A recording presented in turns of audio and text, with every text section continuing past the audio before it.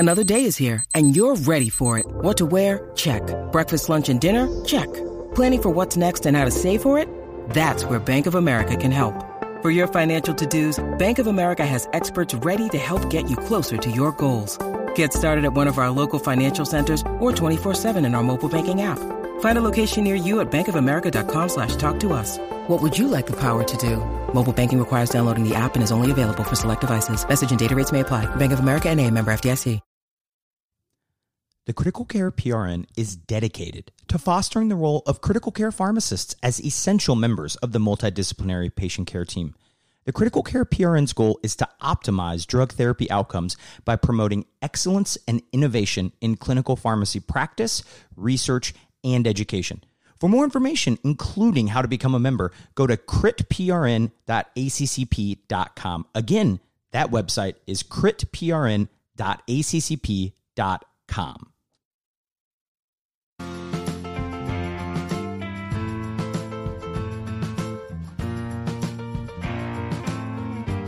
Welcome to Pharmacy to Dose, the Critical Care Podcast, a member of the Pharmacy Podcast Network and a partner of the ACCP Critical Care PRN. And I'm your host, Nick Peters. Wherever you are and however you are listening, thank you. Now, this is the March 2023 Literature Review Series. In our featured article sections, we highlight 5 that stood out above the rest, then discuss articles focusing on sepsis, heme, and infectious diseases, before closing out with our pharmacist featured articles in the front of the fridge. Now, a couple housekeeping points before we get going today. So I'll be at Empower RX in Austin, Texas, less than a week from when this episode gets released. That's the Emergency Medicine Pharmacotherapy with Resuscitation Conference, the one that was highlighted with Megan Reck, talking about all the great opportunities and things for pharmacists and especially emergency medicine pharmacists. So if you're going to be there, let me know, reach out. Would love to say hey and meet up with as many people as possible. And if you are wondering, don't worry. Of course, we're going to have a conference recap, more to come on what that's going to look like. But award season is also coming. So be thinking of who you might want to nominate. So there's going to be more to come here in May, in mid to end of May, but a couple things. So you're going to kind of submit nominations from a Google form. Hand up, there will be no CVs. No CVs required.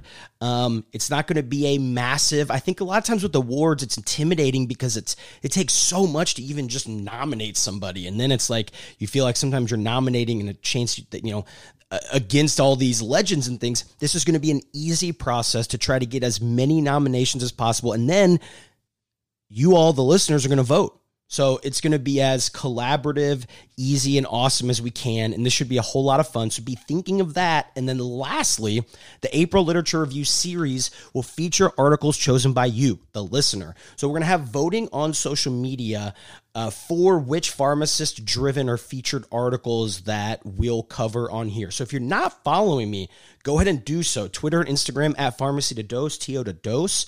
That's where you'll get to vote on the pharmacist-featured articles that I'll get to talk about. And that's where, hey, if your article got published, right, toss it in. That's where we'll be able to get recognition, because I promise, I try, but I know that I'm not able to capture every article that's published. So hopefully we'll be able to make sure that the ones I'm talking about are the ones that you all want to hear as well. And if you're not following me on social media, then you've been missing my trial of the day. That's right. Started a new thing in May where there's 60-second clips highlighting articles that were published on this date in medical history or just landmark critical care or emergency medicine articles. So at Pharmacy to Dose, give us a follow.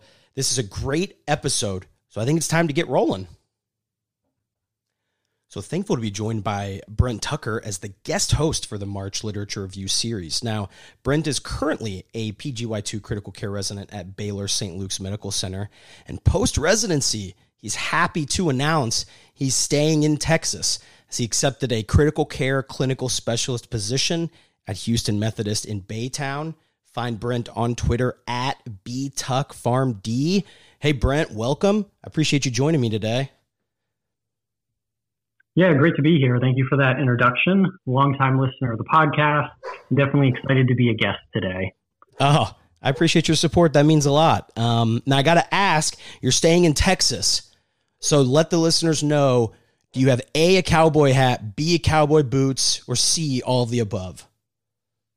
I actually have none of those. As What? being originally from Pennsylvania, they have gotten me down to the rodeo. So I've been there multiple times, but they don't have me in that cowboy hat or boots yet, but just probably give it some time. Yeah, what do you think if you had to guess, boots or hat?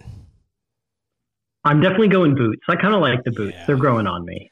Yeah, I mean, the problem is the hat is cheaper, but you're going to use it less, whereas the boots are awesome. I love when you have people that come from Texas and like they're either residents or they're new attendings, and you always know because you hear their cowboy boots, you hear that click. I always think that's great. And then Brent, the other big news was, so not only are you casually just getting a post-residency job, finishing your postgraduate training, then you're also getting married. Yes. Very busy time in July upcoming this year. You know, you might as well just like rip it off with a Band-Aid, right? Just get all of it done at once. But what better way to like relax and truly like enjoy the honeymoon period than being done with residency, right? Yeah, absolutely. Yeah, it's certainly backloaded the end of this residency with a little bit of stress in planning a wedding, but we're almost through it. Survive in advance. It's like March Madness. You got it. But the reason we're here today, the March Literature Review Series, and as always, we got to start off with our featured articles, and we have top five to review today. Now we're going to start off, Brent's going to lead off for us, talking about a trial looking at neurologic recovery post-cardiac arrest.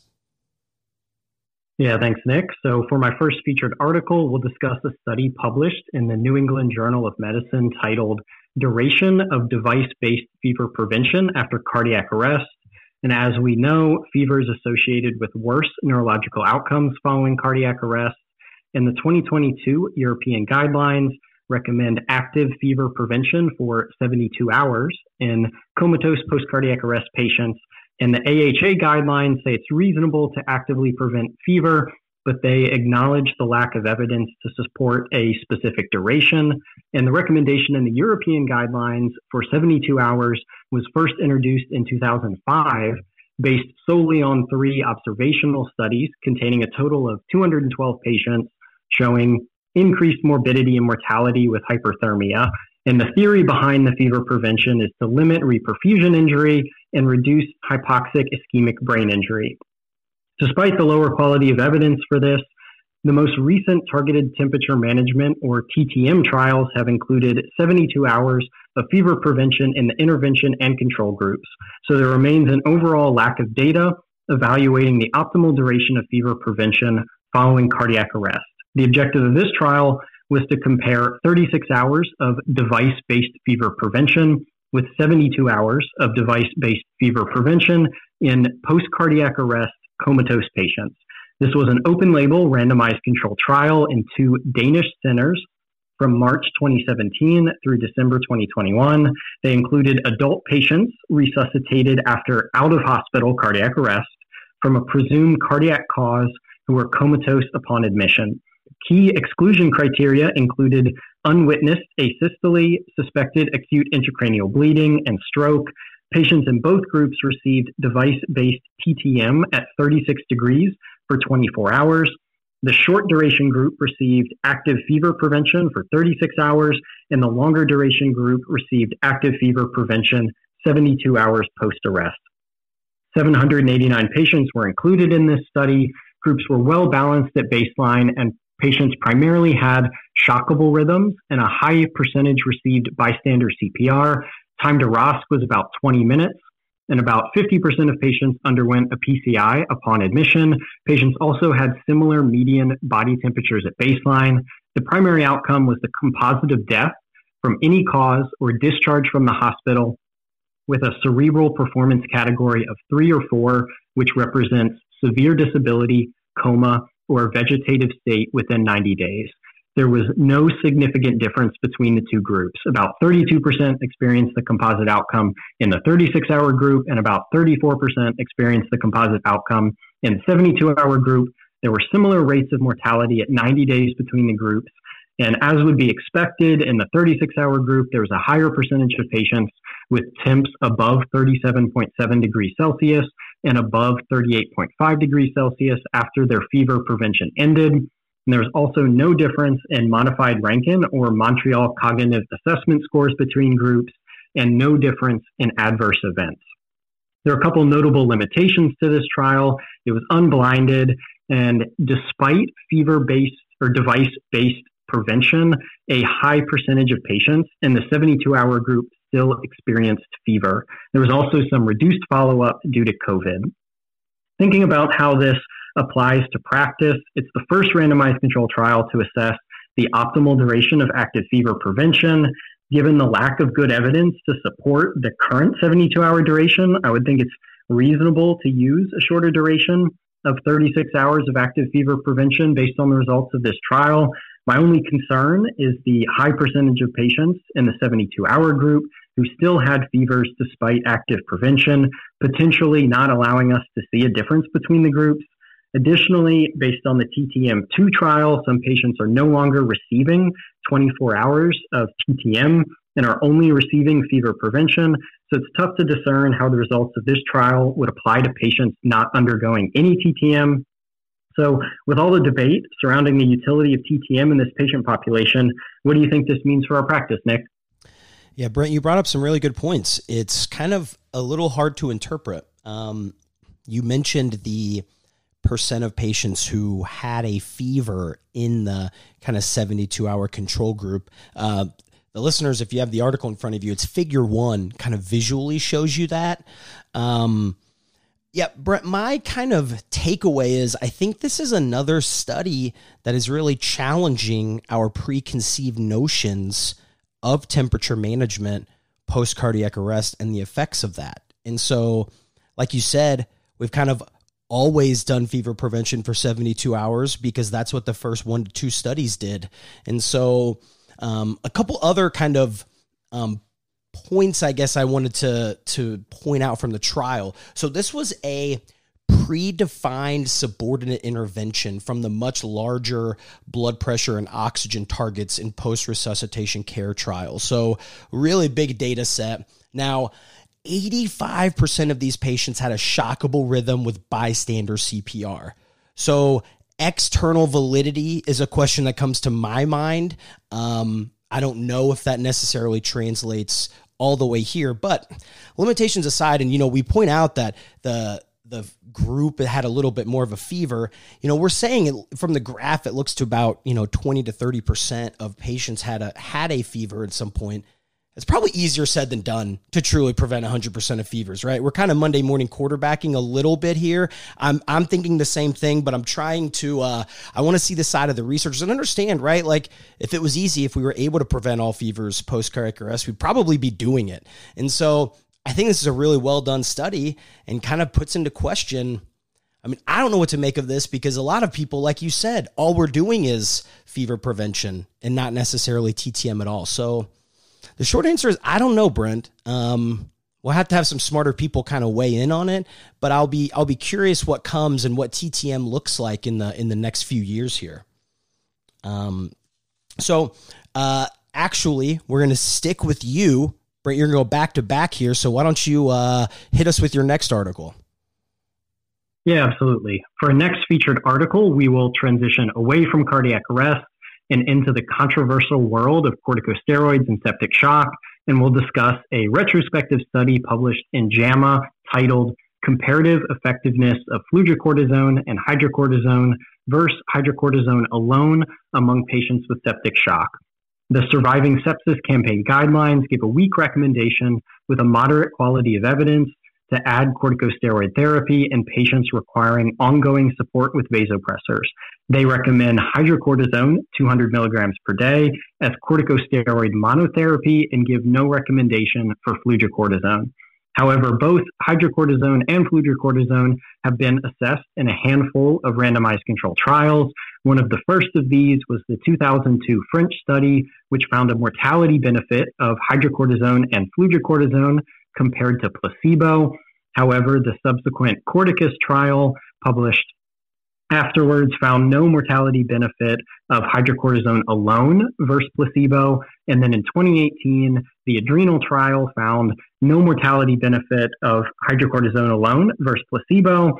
And then also in 2018, the Approaches trial found a mortality benefit of hydrocortisone and fludrocortisone compared to placebo. So overall, we have a mix of positive and negative trials. So following the Approaches trial, the authors performed this study to assess the comparative effectiveness of hydrocortisone and fludrocortisone versus hydrocortisone alone in patients with septic shock. This was a retrospective observational study of data from the Premier Healthcare Claims Database. They included hospitalized patients with septic shock receiving norepinephrine who started hydrocortisone within 3 days of hospital admission.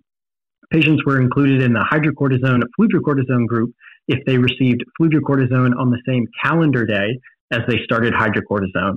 The primary outcome was the composite of hospital mortality or discharge to hospice care. There were about 86,000 patients in the hydrocortisone group and about 2,300 patients in the hydrocortisone-fludrocortisone group. The composite of hospital mortality or discharge to hospice occurred in about 50% of the patients in the hydrocortisone alone group and about 47% of patients in the hydrocortisone and fludrocortisone group, which was a statistically significant difference. Some secondary outcomes were also significant, including increased vasopressor-free days, increased hospital-free days, and decreased shock duration, all in the hydrocortisone and fludrocortisone group. There were similar rates of hypernatremia and healthcare-associated infection between the groups. This paper has many strengths in that it was a very well-constructed retrospective study with a large patient population that covered the whole nation through the claims database and contained a robust statistical analysis that assessed numerous potential confounding variables. However, some notable limitations include, of course, the retrospective nature of the study and the potential for residual confounding. For example, there was no evaluation of vasopressor dosage because it was not available in the database. There was also a large separation in survival between the two groups starting on day 0. This could indicate that the difference in survival in the two groups could have been present at baseline and might not be related to the corticosteroids at all. Currently at my institution, we don't routinely use fludrocortisone in septic shock. However, this paper has certainly generated some chatter, but I don't personally view it as, or this retrospective study, as practice changing. However, it certainly piques my interest. I think it ultimately calls for a large randomized controlled trial to assess hydrocortisone plus fludrocortisone versus hydrocortisone alone in septic shock. What do you think, Nick? Have you seen any changes to practice at your institution?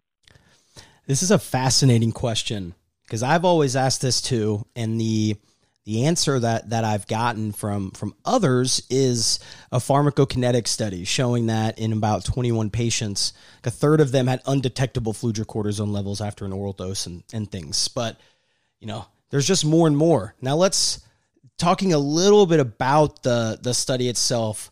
So it is retrospective, but the authors did what they called a target trial emulation. So they knew they had retrospective data, and to try to account for the known limitations with that, they kind of did it they designed the study in this way. So, they're trying their best to account for those limitations, Brent, like you had mentioned.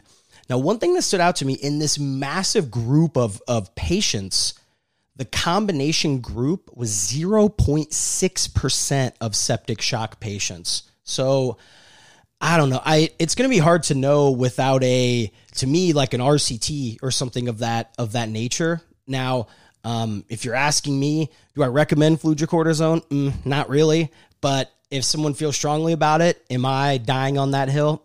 Not really. So I think it's fine. I think we've shown it doesn't hurt either, right? There's not big adverse effects that they've seen with it. So interesting. Man, there's a really good editorial by Anand, who was the lead author in a lot of these studies that had fludrocortisone. It's literally called "Why My Steroid Trials in Septic Shock Were Quote Unquote Positive." I'll put that in the reference list. It's a good read. I'm not going to go into it for time's sake, but it's good. The other thing I love about this, Brent, I don't know if you noticed, I love a good database study that lets me know what type of insurance these patients had, because that is at the forefront of my mind when I'm thinking of all of these things. You can always tell it's a database study, so I always got to kind of chuckle about that. Wow, those are two awesome kind of lead-off studies here. Let's stay in the sepsis and septic shock category and highlight a paper that was published ahead of print in Critical Care, focusing on what I consider to be a last line kind of Band-Aid treatment. Now, reminder, methylene blue, it inhibits the vasodilatory effect of nitric oxide, which would, of course, be a benefit in distributive shock. Now, this study, it talks about two RCTs looking at methylene blue published in 2001 and 2002. So the 2001 study showed that methylene blue improved MAP requirements and reduced vasopressor requirements, but no difference in clinical outcomes. In the second study, the primary outcome was actually reduction of cytokines. But then they also did secondary analysis looking at if they gave methylene blue, did MAPs improve and things. They also included patients with severe sepsis and septic shock. So it's really hard to interpret these things. And if you look at the dosing, it's all over the place. Like one did a bolus, one did a 4-hour infusion, one did a bolus and then an infusion and you titrate it up. You know, a lot goes into that. Now, in both of these trials, the MAP effects were short-lived. Thus, I kind of think of it as a Band-Aid, right? But then come in this open access article entitled Early Adjunctive Methylene Blue in Patients with Septic Shock, an RCT. So this is done in a mixed med-surg ICU in Mexico. Now, the patients had septic shock according to the Sepsis 3 criteria, and they had kind of a fixed dose. They gave all their patients 100 milligrams of methylene blue over 6 hours, but then they did it daily for 3 days. We're going to come back to that. Now, when the authors talk about the average dose, it was 1.2 mg per kg per day of methylene blue in case you kind of do weight-based. Now, they also note that all the other septic shock standards of care were followed. Adjunctive vasopressin, corticosteroids. They do dynamic tests to see fluid responsiveness. And their primary outcome was time to vasopressor discontinuation. And they called that, they determined that was when you were off vasopressors for at least 48 hours. So 91 patients were actually randomized. They had similar baseline characteristics. And when you look at the characteristics themselves, they're kind of sick, right? Their average lactate's 5 to 6, 80 to 90% of them are on the ventilator. Their mean norepi dose was about 0.4 mics per kilo per minute. So, definitely septic shock, high mortality range here, right? And what the authors found was that methylene blue significantly reduced the time to vasopressor continuation by 29 hours. But after the second dose, it also reduced the infusion rate of norepi. And then it also showed things like improved outcomes of cumulative fluid balance, shorter ICU length of stay, hospital length of stay. Now, one big note, they excluded those with a high probability of death within 48 hours. So to me, when I'm thinking of methylene blue and using it, I'm thinking exclusively in that group, right? Who I think you may die in 48 hours. So if you excluded that and we included all comers, I would be curious the results if you included the sickest of the sick that we would probably push for this too if you were in the methylene blue camp. Now, they also noted that no other vasopressors or inotropes were used. They used norepinephrine and vasopressin, and that's it. And then then they got the placebo or methylene blue. Now, this was like a really well-designed, very well-done study, and I have two big thoughts afterwards. So I agree with the authors. Maybe methylene blue does have a role for use earlier in septic shock. I think that a lot of times when we think about it, maybe it's too late, right? That we've already missed the window when we're thinking about it. But the second point, and this is my big takeaway, I think this is a huge argument for multimodal vasopressors, right? This center exclusively uses norepinephrine and vasopressin, and adding a different agent made significant changes. Now, I'm not sure I chalk all this up to methylene blue. I mean, it could be, right? We have a few positive trials. And I mentioned the patients in this study received methylene blue daily for 3 days. This is the first regimen I've seen with scheduled daily doses of methylene blue. I'm used to kind of, one and done. And the authors then noted, right, I mentioned this in the beginning, that the norepinephrine infusion rate didn't actually get significantly reduced compared to placebo until after that second dose. So is that the methylene blue? The authors argue yes, and their argument is a longer inhibition of nitric oxide, right? That 3 days of therapy versus 1 day contributed to these positive results. So something to maybe keep in mind for future research ideas. And the other thing that stood out that I thought was just humorous is the most common adverse effect after 3 days of methylene blue. You guessed it, 93% of patients had green-blue tinged urine. So that was probably a sight, depending on how many of them were on this at the same time, going through the ICU, seeing all those bags with discolored urine. But a awesome study, 3 great ones to start off. And Brent, go ahead and lead us away, looking into a huge question as it relates to the management of acute ischemic stroke. Yeah, absolutely. So for my last featured article, we will venture into the neuro world and review another JAMA publication titled Intravenous Thrombolysis with Patients with Ischemic Stroke and Recent Ingestion of Direct Oral Anticoagulants. DOACs, as we know, are some of our primary agents for stroke prevention in patients with atrial fibrillation, and their use is increasing in a variety of other indications. AHA and European guidelines recommend avoiding IV thrombolytics in acute ischemic stroke patients with DOAC use within the last 48 hours. However, this can be challenging to confirm in patients unable to clearly communicate, and confirmatory labs are not readily available at a lot of institutions.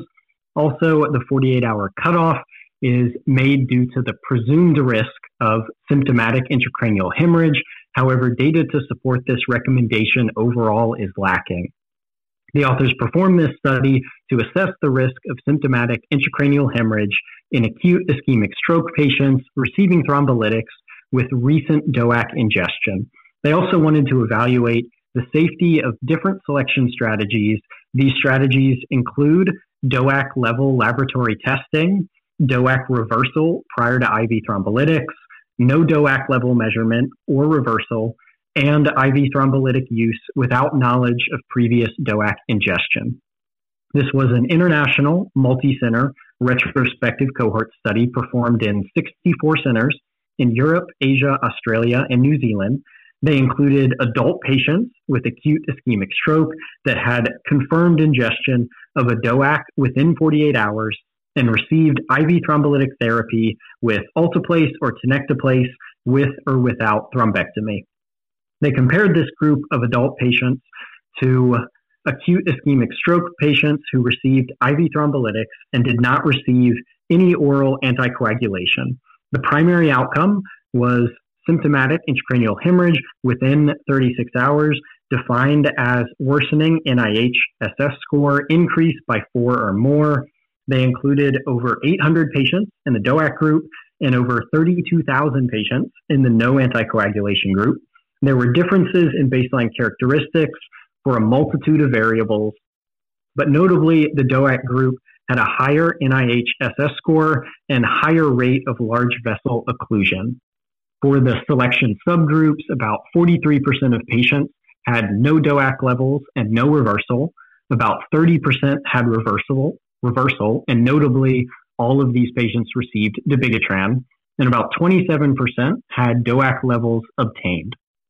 For the primary outcome, the DOAC group had lower rates of symptomatic intracranial hemorrhage at 2.5% compared to 4.1%, with an adjusted odds ratio of 0.57 favoring the DOAC group, and there were similar results seen in the different selection groups. For the secondary outcomes, there was no difference in the occurrence of any ICH and higher odds of functional independence and higher rate of mortality in the DOAC group. This study had many strengths in that it was a well-designed and well-executed and includes a large number of patients and assesses a variety of safety selection groups. They also performed robust statistical analyses to account for a lot of those baseline differences I mentioned.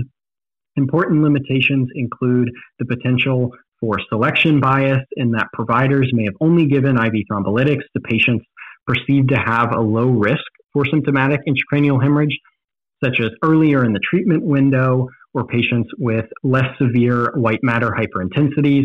Also, 41% of these patients were on dabigatran, which might not be as applicable to our population here in the U.S. Right now at my institution, DOAC use is primarily evaluated through patient and family history as well as medication fill records. We do not routinely order anti-10A levels, and our patients are managed typically on a case-by-case basis with a risk-benefit evaluation for IV thrombolytic use if they've ingested a DOAC within the last 48 hours. This retrospective study overall does not support the current guideline recommendations that exist to avoid IV thrombolytics in patients with recent DOAC ingestion within 48 hours, regardless of the safety selection used. Despite how well executed this study was, a prospective randomized controlled trial is likely needed before I would routinely recommend IV thrombolytics for this patient population.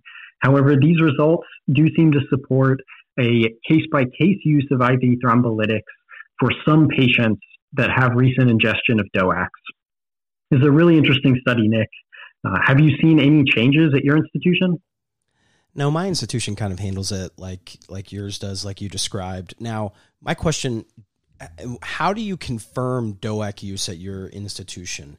You mentioned you don't routinely do it, but is there a way you can? Yeah, we have checked an anti-10A level before. As of now, our assays are only really validated for enoxaparin and heparin. However, we have used one of those to try to check for presence of a DOAC, but not something that we do on a regular basis because it takes us some time typically to get those results back. Yeah, that's the biggest issue is those confirmatory things with those DOACs. Unless you're at, one of the really big hospitals across the country, it doesn't come back in as timely of a fashion a lot of times. So that can make it a little tough. Now, some things that stood out before, kind of talk about takeaways, to me, only 20% of the patients used apixaban. Right. So we think of standard of care. I think that'd probably be closer to 60 to 70 here. So that's one big thing. And then, you had mentioned thinking of trying to give thrombolysis to patients with a low risk of ICH. Looking at what the study itself and the high amount of those patients who took DOACs and got thrombolysis with it, a lot of them almost double the rate of thrombectomy. So to me, it would make sense that they might be a little more aggressive in that group if they think they have they have an LVO, something they could really get. I think that when you're trying to do risk benefit, that's that case by case basis. So it's a little tough. The other thing that stands out when you look at the baseline data, right, those coagulation labs in both of the groups, a lot of the standard coagulation labs look stone cold normal in the group that took DOACs. So showing to me the limitations of all those standard ones. The last thing, I did not know that there was a decent amount of literature supporting reversing dabigatran with idarucizumab to facilitate thrombolysis in acute ischemic stroke. So today I learned that was kind of a fun fact, but you said it. I think it's going to be a case-by-case basis, and until we have prospective randomized, I think the risk just in the abundance of cases doesn't outweigh the benefit. Closing out the featured articles in our top 5, the next article is published in AJHP, and it is a who's who of neurocritical care pharmacists. And it's actually a review on the use of hypertonic saline for cerebral edema treatment. Now, for history buffs, actually the article describes when hypertonic saline was first reported for cerebral edema. Now, I'm not going to give the answer away, but hint, we've been using it for over a century. And articles like this are amazing too, because they are a gold mine of references. Like this is one of those, tuck away. And if you're doing research or having a presentation, this can give you a lot of really good references, awesome articles like this. And the reason this article to me is so much different than because a review on hypertonic saline for cerebral edema is not novel, right? You could search and you're going to see tons and tons of them, but this is a review by pharmacists for pharmacists. So they go into the different formulations, the pros and cons of bolus versus infusion, central versus peripheral. And honestly, the section that I probably learned the most or was surprised at how much I learned was in the safe storage and handling section. So if you're involved in those administration operational initiatives, probably be helpful for you as well. And I think, Aaron Cook is the lead author on the cerebral edema treatment guidelines, and he's the senior author on this review. And when he came on the pod to talk about the guidelines, one of his big takeaways was he emphasized that the data is so weak for most of what we do in the neurocritical care patients. Now, that being said, they still took all of that, helped us out, compiled all the research we have, put it in one place. So 5 out of 5 stars, definitely something for everyone to go read. A really awesome way to end. 5 out of 5 stars, top 5, everything's looking up here. So Brent, go ahead and take the lead, talking in our next section about a disease state that sometimes leaves our patients feeling a little bit under pressure. And let's talk all things sepsis. So go ahead and take it away. Yeah, we'll jump right back into septic shock and discuss a paper published in Chest titled How We Escalate Vasopressor and Corticosteroid Therapy in Patients with Septic Shock. This is a case-based discussion written by 3 physicians in Chest that combines data and anecdotal experience to answer common clinical questions for patients with septic shock, which have limited high-quality data to guide decision-making. I've selected 3 points to highlight briefly from this paper. First, they discuss the growing evidence supporting the peripheral administration of vasoactive agents at low doses for short duration. Second, the authors provide suggestions for the initiation of a second vasopressor based on the dose of norepinephrine and the patient's comorbidities. Last, they discuss vasopressor weaning strategies, including selecting which pressor to stop first, lowering the MAP goal to 60, and adding midodrine.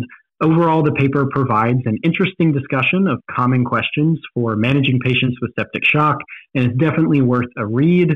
Actually, right now at our institution, we're currently revamping our peripheral vasopressor policy, and I'm becoming more comfortable recommending short durations of pressors through peripheral lines.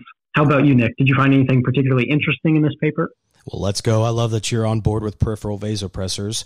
To me, so I get, you mentioned that this is a how I do it article, but when you talk about kind of the figure that I think all of us are going to be stuck seeing this figure for like ever now in terms of, I think this is going to be the figure that everyone puts in terms of like the up titration. And they recommend adding vasopressin and corticosteroids when the norepinephrine hits 15 mics per minute or 0.3 mics per kilo per minute. But there's not a single data point or discussion as to why.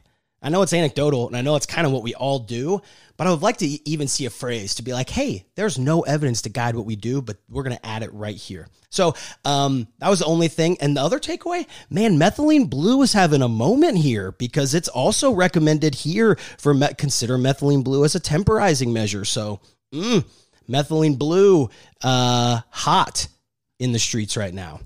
All right, so let's kind of stick in the hemodynamic septic shock world under the sepsis umbrella and take us to our next study. Yeah, for the next sepsis paper, we'll stay in the world of vasopressors and discuss a study led by pharmacists at the Cleveland Clinic titled Vasopressin Response and Clinical Trajectory in Septic Shock Patients, the clinical relevance and prognosis of vasopressin responders compared to vasopressin non-responders is largely unknown. So the authors conducted a single-center retrospective observational cohort study evaluating the association of vasopressin response and the effect on clinical trajectory. They defined 3 clinical trajectories. Early death included patients who died within 14 days of admission. Chronic critical illness included patients in the ICU at day 14 with organ dysfunction. All other patients were classified as rapid recovery. More than 900 patients were included, and about 45% were vasopressin responders. Vasopressin responders had a lower rate of early death and a higher rate of rapid recovery. Vasopressin was independently associated with higher odds of better clinical trajectory and lower 28-day mortality. Based on this study, vasopressin response represents a novel prognostic factor for clinical trajectory for patients. This doesn't change how I would use vasopressin in my practice, but it does provide information to the team about the prognosis of the patient and potential need to change our current plan in non-responders. Yeah, what a really cool novel study design from who I'm going to nickname Team Vasopressin, Gretchen Sacha and Seth Bauer. Now, I got to say, we just talked about my thoughts on the vasopressor escalation guidance. I kept those in there because that was what I thought when I read the article. Now, interestingly, in this article, when they looked at all of these patients, when the norepinephrine rate, when they added the vasopressin, it was about 0.3 mics per kilo per minute. So exactly what that other article recommended. So maybe that's just going to be the way it is and we'll never know why. But it was interesting and I felt that I had to point that out for the listeners. All right, Brent, close us out here. All right. The last paper in this subsection is a review article published in the New England Journal of Medicine titled Outcomes of Critical Illness. A large majority of critical care literature focuses on the front end of care for patients. However, there is increasing awareness of complications and morbidities after critical illness recovery for patients, their family and caregivers, as well as healthcare providers. This review article does a great job summarizing the persistent morbidity that can impact so many patients after they leave the ICU, including a high degree of physical, cognitive, and psychological burden. They discuss risk factors and prevention strategies. Additionally, they call for the development of a continuum of care for patients post-ICU and for additional research in this area. Furthermore, they highlight the physical and psychological burden on healthcare providers, family members, and caregivers. This article is definitely worth saving, and as pharmacists, we can play a role in implementing the ABCDEF bundle to help reduce post-ICU morbidity. Additionally, they recommend establishing a longer time horizon to monitor patients after critical illness recovery to address some of these long-term complications. Love that you highlighted that's the ABCDEF bundle. That's exactly right. It highlights the importance of that and the growing need and importance for post-ICU clinics. And knowing that the patient's journey isn't just done when they leave the ICU or even the hospital, that we're kind of much more aware of all the things that can happen afterwards, and to be kind of involved with that. So really cool article. I completely agree. As we finished up our articles that got us a little bit under pressure with some sepsis, we're going to transition and we're going to go ahead and let it bleed a little bit here. And we're going to talk articles that focus on heme.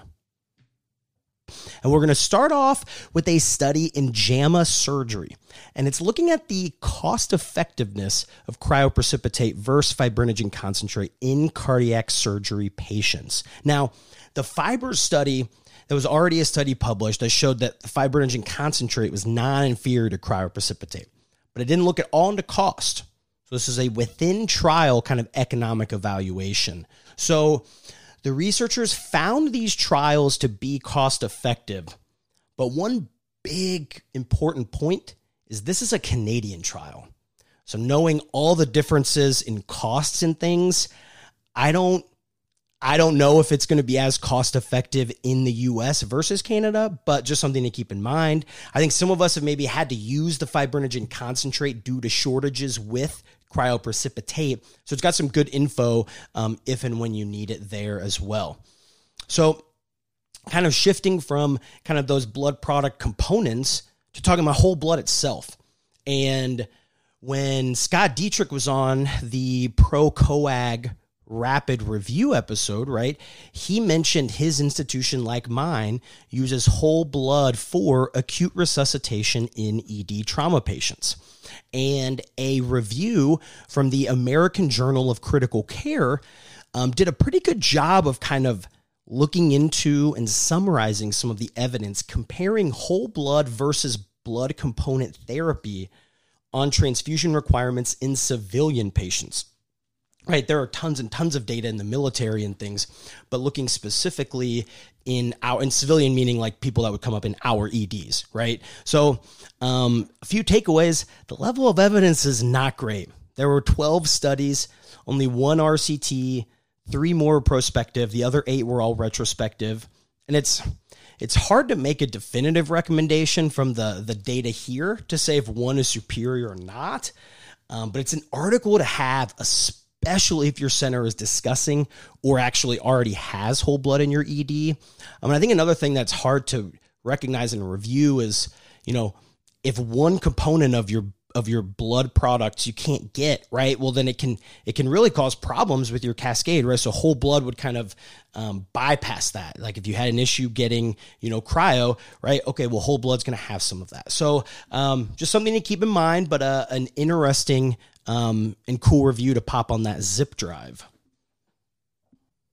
And closing out the Let It Bleed section, we have Brian Erstad and Jeff Barletta bringing the heat from Arizona with this AJHP review, looking into the evidence behind VTE prophylaxis treatment regimens in obese trauma patients. So these two give us tons of takeaways from the research we have, but they also do so much more. It's a really good article, but they dive in anti-10A monitoring and they give practical considerations and things to think about. So I want to highlight 2 points. I'm not going to give away the whole article, but I want to highlight 2 awesome points that they made. Number 1 is that extreme obese patients aren't well represented in these studies, right? And those are probably the patients we need the most help with. Those are the patients that we're getting the questions of what dose to use, right? And then the other point, right, one of the things we've done in this population is using anti-10A monitoring. And they point out that the starting dose in most of those positive anti-10A studies is 30 mg Q12. And that a lot of them kind of settled in that 40 to 50 Q12 range. So would there be the same benefit if we were using the higher starting dose in obesity like we are now? Again, just things to think about. And there are just tons more of those nuggets chalked in. So a must read for all. AJHP, get on it. Now, as we transition from our heme section, Brent, I think I got a fever. And the only prescription is some ID articles. So go ahead and take it away, hitting on some awesome infectious diseases articles from the month of March. Yeah, we're going to stay in the obesity realm and kick off our infectious disease section by discussing the 2022 update for antibiotic dosing in obese patients that was published by some awesome pharmacists in Pharmacotherapy. This guidance paper was originally published in 2017 and included recommendations for 34 antimicrobials. This 2022 update includes updated recommendations for 41 antimicrobials using articles published from June 1st, 2017 through October 27th, 2022. And of the 41, 8 are newly added. In this guidance paper, the authors provide an overview of different antibiotic classes and then really dig into the details of specific agents. They also include some very helpful tables. For example, Table 1 provides dose recommendations, identifies some of the supporting evidence, and provides helpful comments to consider when dosing antimicrobials in obese patients. And Table 2 identifies specific dosing weights to use for a variety of our antibiotics. In reading this paper, I learned several clinical pearls on how to optimize antibiotic dosing in obesity, such as higher doses or extended infusions with beta-lactams, and proper dosing weight selection with drugs like daptomycin and vancomycin. Overall, this is an excellent thumb drive paper for our critically ill obese patients, which I've already referenced more than once in my practice since this paper was published. Really a lot of great information contained in this and some excellent work by some of our pharmacy colleagues. Yeah, you said it. We're not going to go through and give you all of the recommendations and things. Ideally, I'm going to be able to get one of them to come on the podcast and talk about everything that went into this article because it's awesome. Definitely a must save. And it's going to help you answer some of those questions. Like Brent, you said, which, do we use total body weight, adjusted body weight, ideal? Do we cap, right? And they recommend some doses here that I don't think I necessarily would have instantly thought of. So really just kudos. I'm guessing almost everybody has the initial 2017 paper. Just pop this 2022 update right with it, because it's really, really good. Let's give some, pharmacists from, it looks like Stanford out in Cali. So shout out. That's awesome job. Okay, Brent, keep us rolling in the ID section. Yeah, our next paper is the first of two that we'll discuss on oral step-down therapy for gram-negative bacteremia. And it was again written by some great pharmacists down here in Texas. Oral step-down therapy for bloodstream infections from Enterobacterales has been traditionally limited to fluoroquinolones and Bactrim. However, adverse effects of these agents and increasing resistance call for the evaluation of other options. The authors performed a multi-center retrospective cohort study of 397 patients and compared the rates of treatment failure for E. coli, Klebsiella, and Proteus bloodstream infections with oral beta-lactams compared to fluoroquinolones or Bactrim. They found no difference in the primary outcome of treatment failure.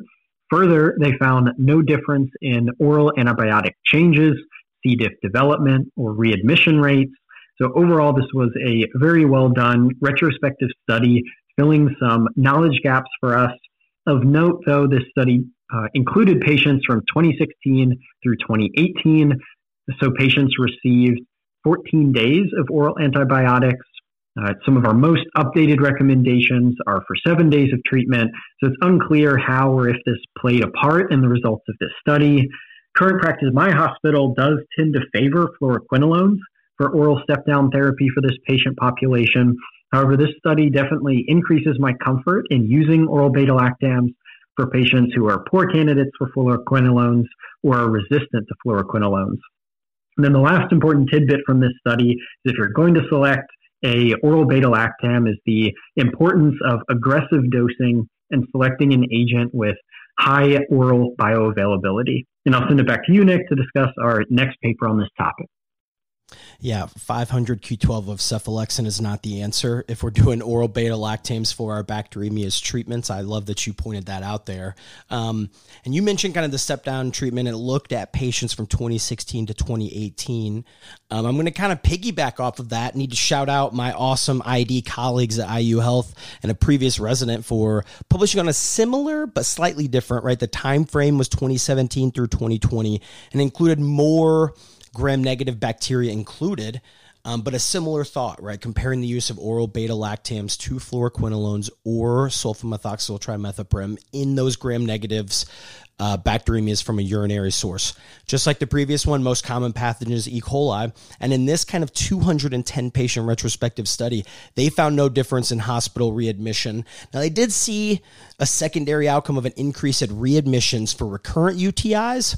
So something to, I don't know, thought-provoking maybe. But regardless, great job, team, for getting that published and through. Cool, two studies kind of piggybacking off each other. It's kind of an easy 1-2.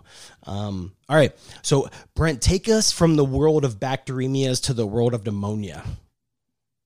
Yeah, our next ID paper is a systematic review and meta-analysis looking at short versus long-course antibiotic therapy for ventilator-associated pneumonia, or VAP. Despite guideline recommendations for 7 days of therapy for most patients, optimal duration is still debated, especially for non-lactose fermenting gram-negative rods such as Pseudomonas. A recent randomized controlled trial evaluated 8 days versus 15 days for VAP caused by Pseudomonas, and the short course failed to meet non-inferiority criteria. So this systematic review and meta-analysis compared a short course, which was 8 days or less, to a long course, which was 10 to 15 days of antibiotic therapy in VAP to assess the rates of relapse and recurrence. The authors included 5 randomized controlled trials, and there was no significant difference in relapse and recurrence rates between the groups. Additionally, there was no significant difference in mortality, ICU length of stay, or mechanical ventilation duration. Also, importantly, all of these results held true when limiting to non-lactose fermenting gram-negative rods.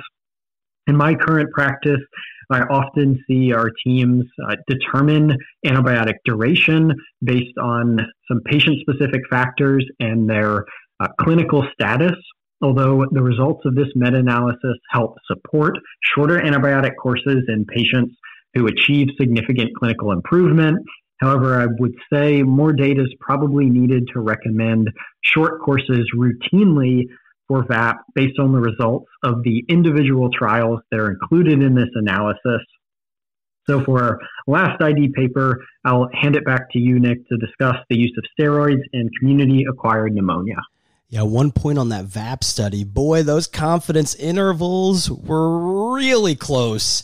And if those are just a couple points different, they're pretty it would be in favor of a long course there. So you're right. Hard to interpret.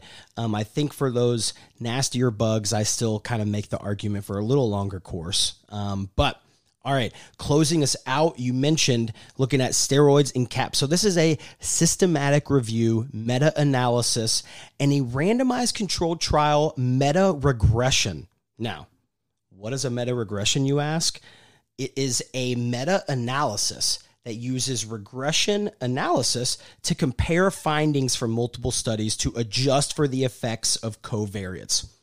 What does that mean? I feel like I just read a terms and agreement, right? It aims to reconcile conflicting studies. So in these studies, the doses of the corticosteroids are all different. Sometimes the drugs are completely different. So it's going to help to explore the association between corticosteroid dose and duration. Okay, now we're back. So this was published in Chest, and it looked at the effect of corticosteroids on mortality and clinical cure. So 7 trials were included, and they found that corticosteroids were associated with a reduced need for mechanical ventilation. Now, they included studies through June 2022. So they found these effects without the really positive findings of the Cape Cod trial showing big benefits of corticosteroids.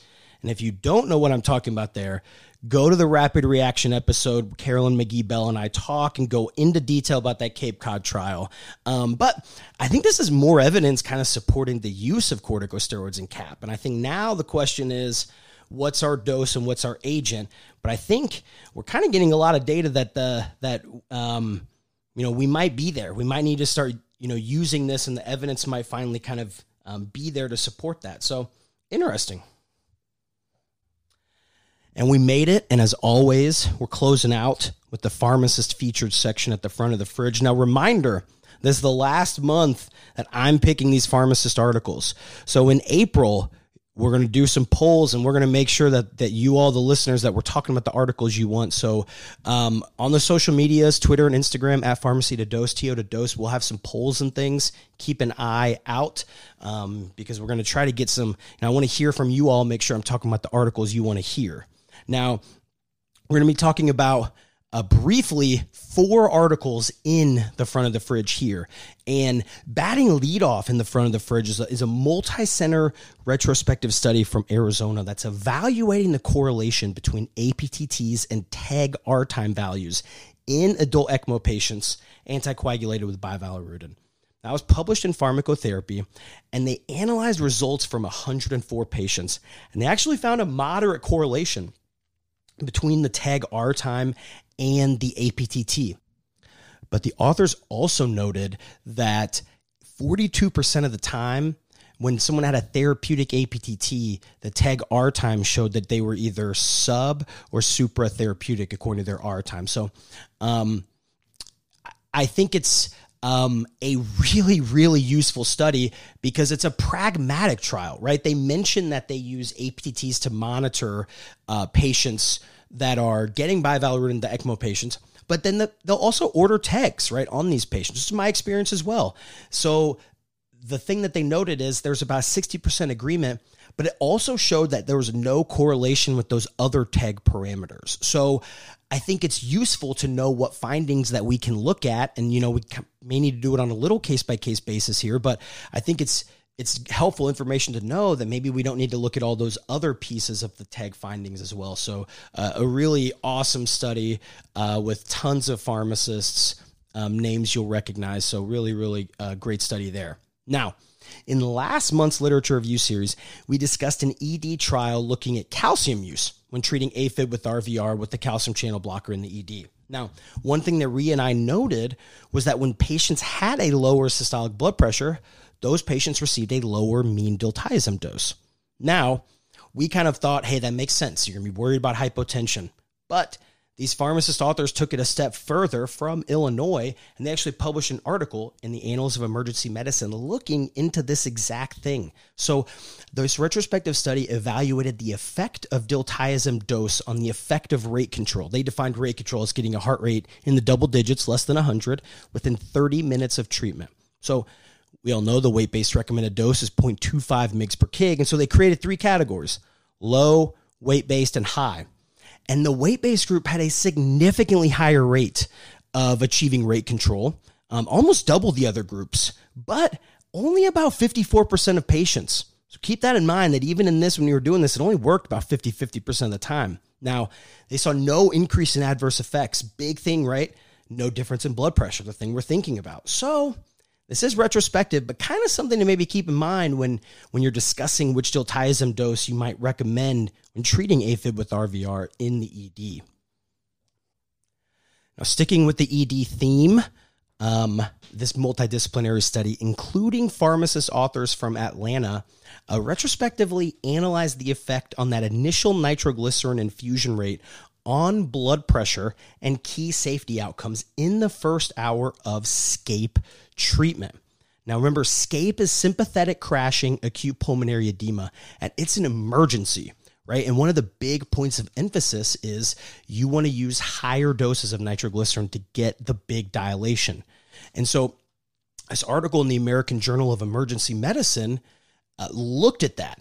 And these researchers analyzed the initial effect of nitroglycerin on clinical outcomes in 41 patients. Now, they define higher doses as greater than 100 mics per minute. And when they go through all the analyses, it confirmed that the higher dose significantly led to faster blood pressure control. And so I think we've had a lot of trials that have showed us the benefits of high dose. I think this is one of the first, if not the first, that actually compares low to high in the management of SCAPE. So a really cool article, and something, it's always nice when we're able to confirm the things that make sense theoretically and things like that. All right, and then closing out the pharmacist featured articles is, of course, the pharmacist crew from Mayo Clinic, doing big things as always. This is an awesome research study, and it's looking at peri-intubation hypotension and looking at the influence of vasopressor selection on the incidence of hypotension. So basically, they were researching to figure out, is the pressor that you use before or right after intubation, does that affect how well you control your blood pressure, right? Is there a mechanism, while you're doing this, that one might be better than another? So this multi-center retrospective study, they had 105 patients, and they matched them to 3 treatment groups. So they got a norepinephrine infusion, push-dose phenylephrine, or both. They got a push-dose phenylephrine followed by an infusion. And the patients, they had to be receiving these either 30 minutes prior to or 30 minutes post-intubation. Those were the patients that they included. And ultimately, he found no difference in either management strategy on the kind of primary composite outcome of bradycardia, hypotension, cardiac arrest, and death. And they looked at it 2 hours post-vasopressor initiation. But what stands out to me, 86% of patients experienced the primary outcome. So almost everyone experienced some sort of issue, whether it was bradycardia, hypotension. That's a big number. Now, I'm not saying that pointing out things that are wrong. I'm saying this more that we got to keep this in mind when we're treating patients in the ED. They just got intubated. We got to keep our eyes alert and make sure that we're able to prevent that post-intubation hypotension or adverse effects. Because if we stay ahead of it, typically it's something that you can. So something to keep in mind. And ultimately, it kind of showed that you can use whatever kind of pressor you like. It doesn't show much difference between those two. And then closing out with the fun article of the month. So when I work nights, I always said there are 2 rules. There's no yawning before midnight and no judgments on caffeine. So when I saw the title, Acute Effects of Coffee Consumption on Health Among Ambulatory Adults in New England Journal of Medicine, I'm not going to lie, I got nervous. What is this going to tell me I need to do about coffee? But in 100 patients, this prospective randomized crossover trial showed no difference in the number of daily premature atrial contractions. Sleep, glucose, steps, they all remained the same. So keep drinking that beautiful, delicious coffee bean, friends, because it has no difference in your rate of premature atrial contractions. I know, what an important, this is a fun article. It might be the most important one out of all of these, right? Because it's something that we all use every day. But what a great episode, Brent. Huge thanks. What an awesome job reviewing the studies for the listeners, giving tips, tricks, pearls. Reminder, Brent is on Twitter at btuckfarmd. Thanks again, Brent. Really, really appreciate it. Yeah, thank you, Nick. It was my pleasure to be able to join you and to talk about some of our new literature from back in March. Thanks again to Brent. And another reminder, we're going to be voting on these articles next month. So follow me on the socials and be thinking of who you're going to want to nominate for award season. It's going to be coming mid to end of May when we're going to really get into that. So reach out at Pharmacy to Dose, TO to Dose, or via email, pharmacytodose@gmail.com. The reference list with all the articles we discussed and even some of the ones that we just briefly mentioned as we were going into the March articles, they'll be featured in that podcast episode description as well as on the website pharmacytodose.com. And until next time, I'm Nick Peters, and this is Pharmacy to Dose, the Critical Care Podcast. QXMD builds mobile solutions that drive evidence-based care in clinical practice. So check out Read for easy access to research personalized for you. Calculate for over 500 easy-to-use decision support tools, and Learn to earn CME online in minutes per day. Try them today at qxmd.com/apps. Again, that is qxmd.com/apps.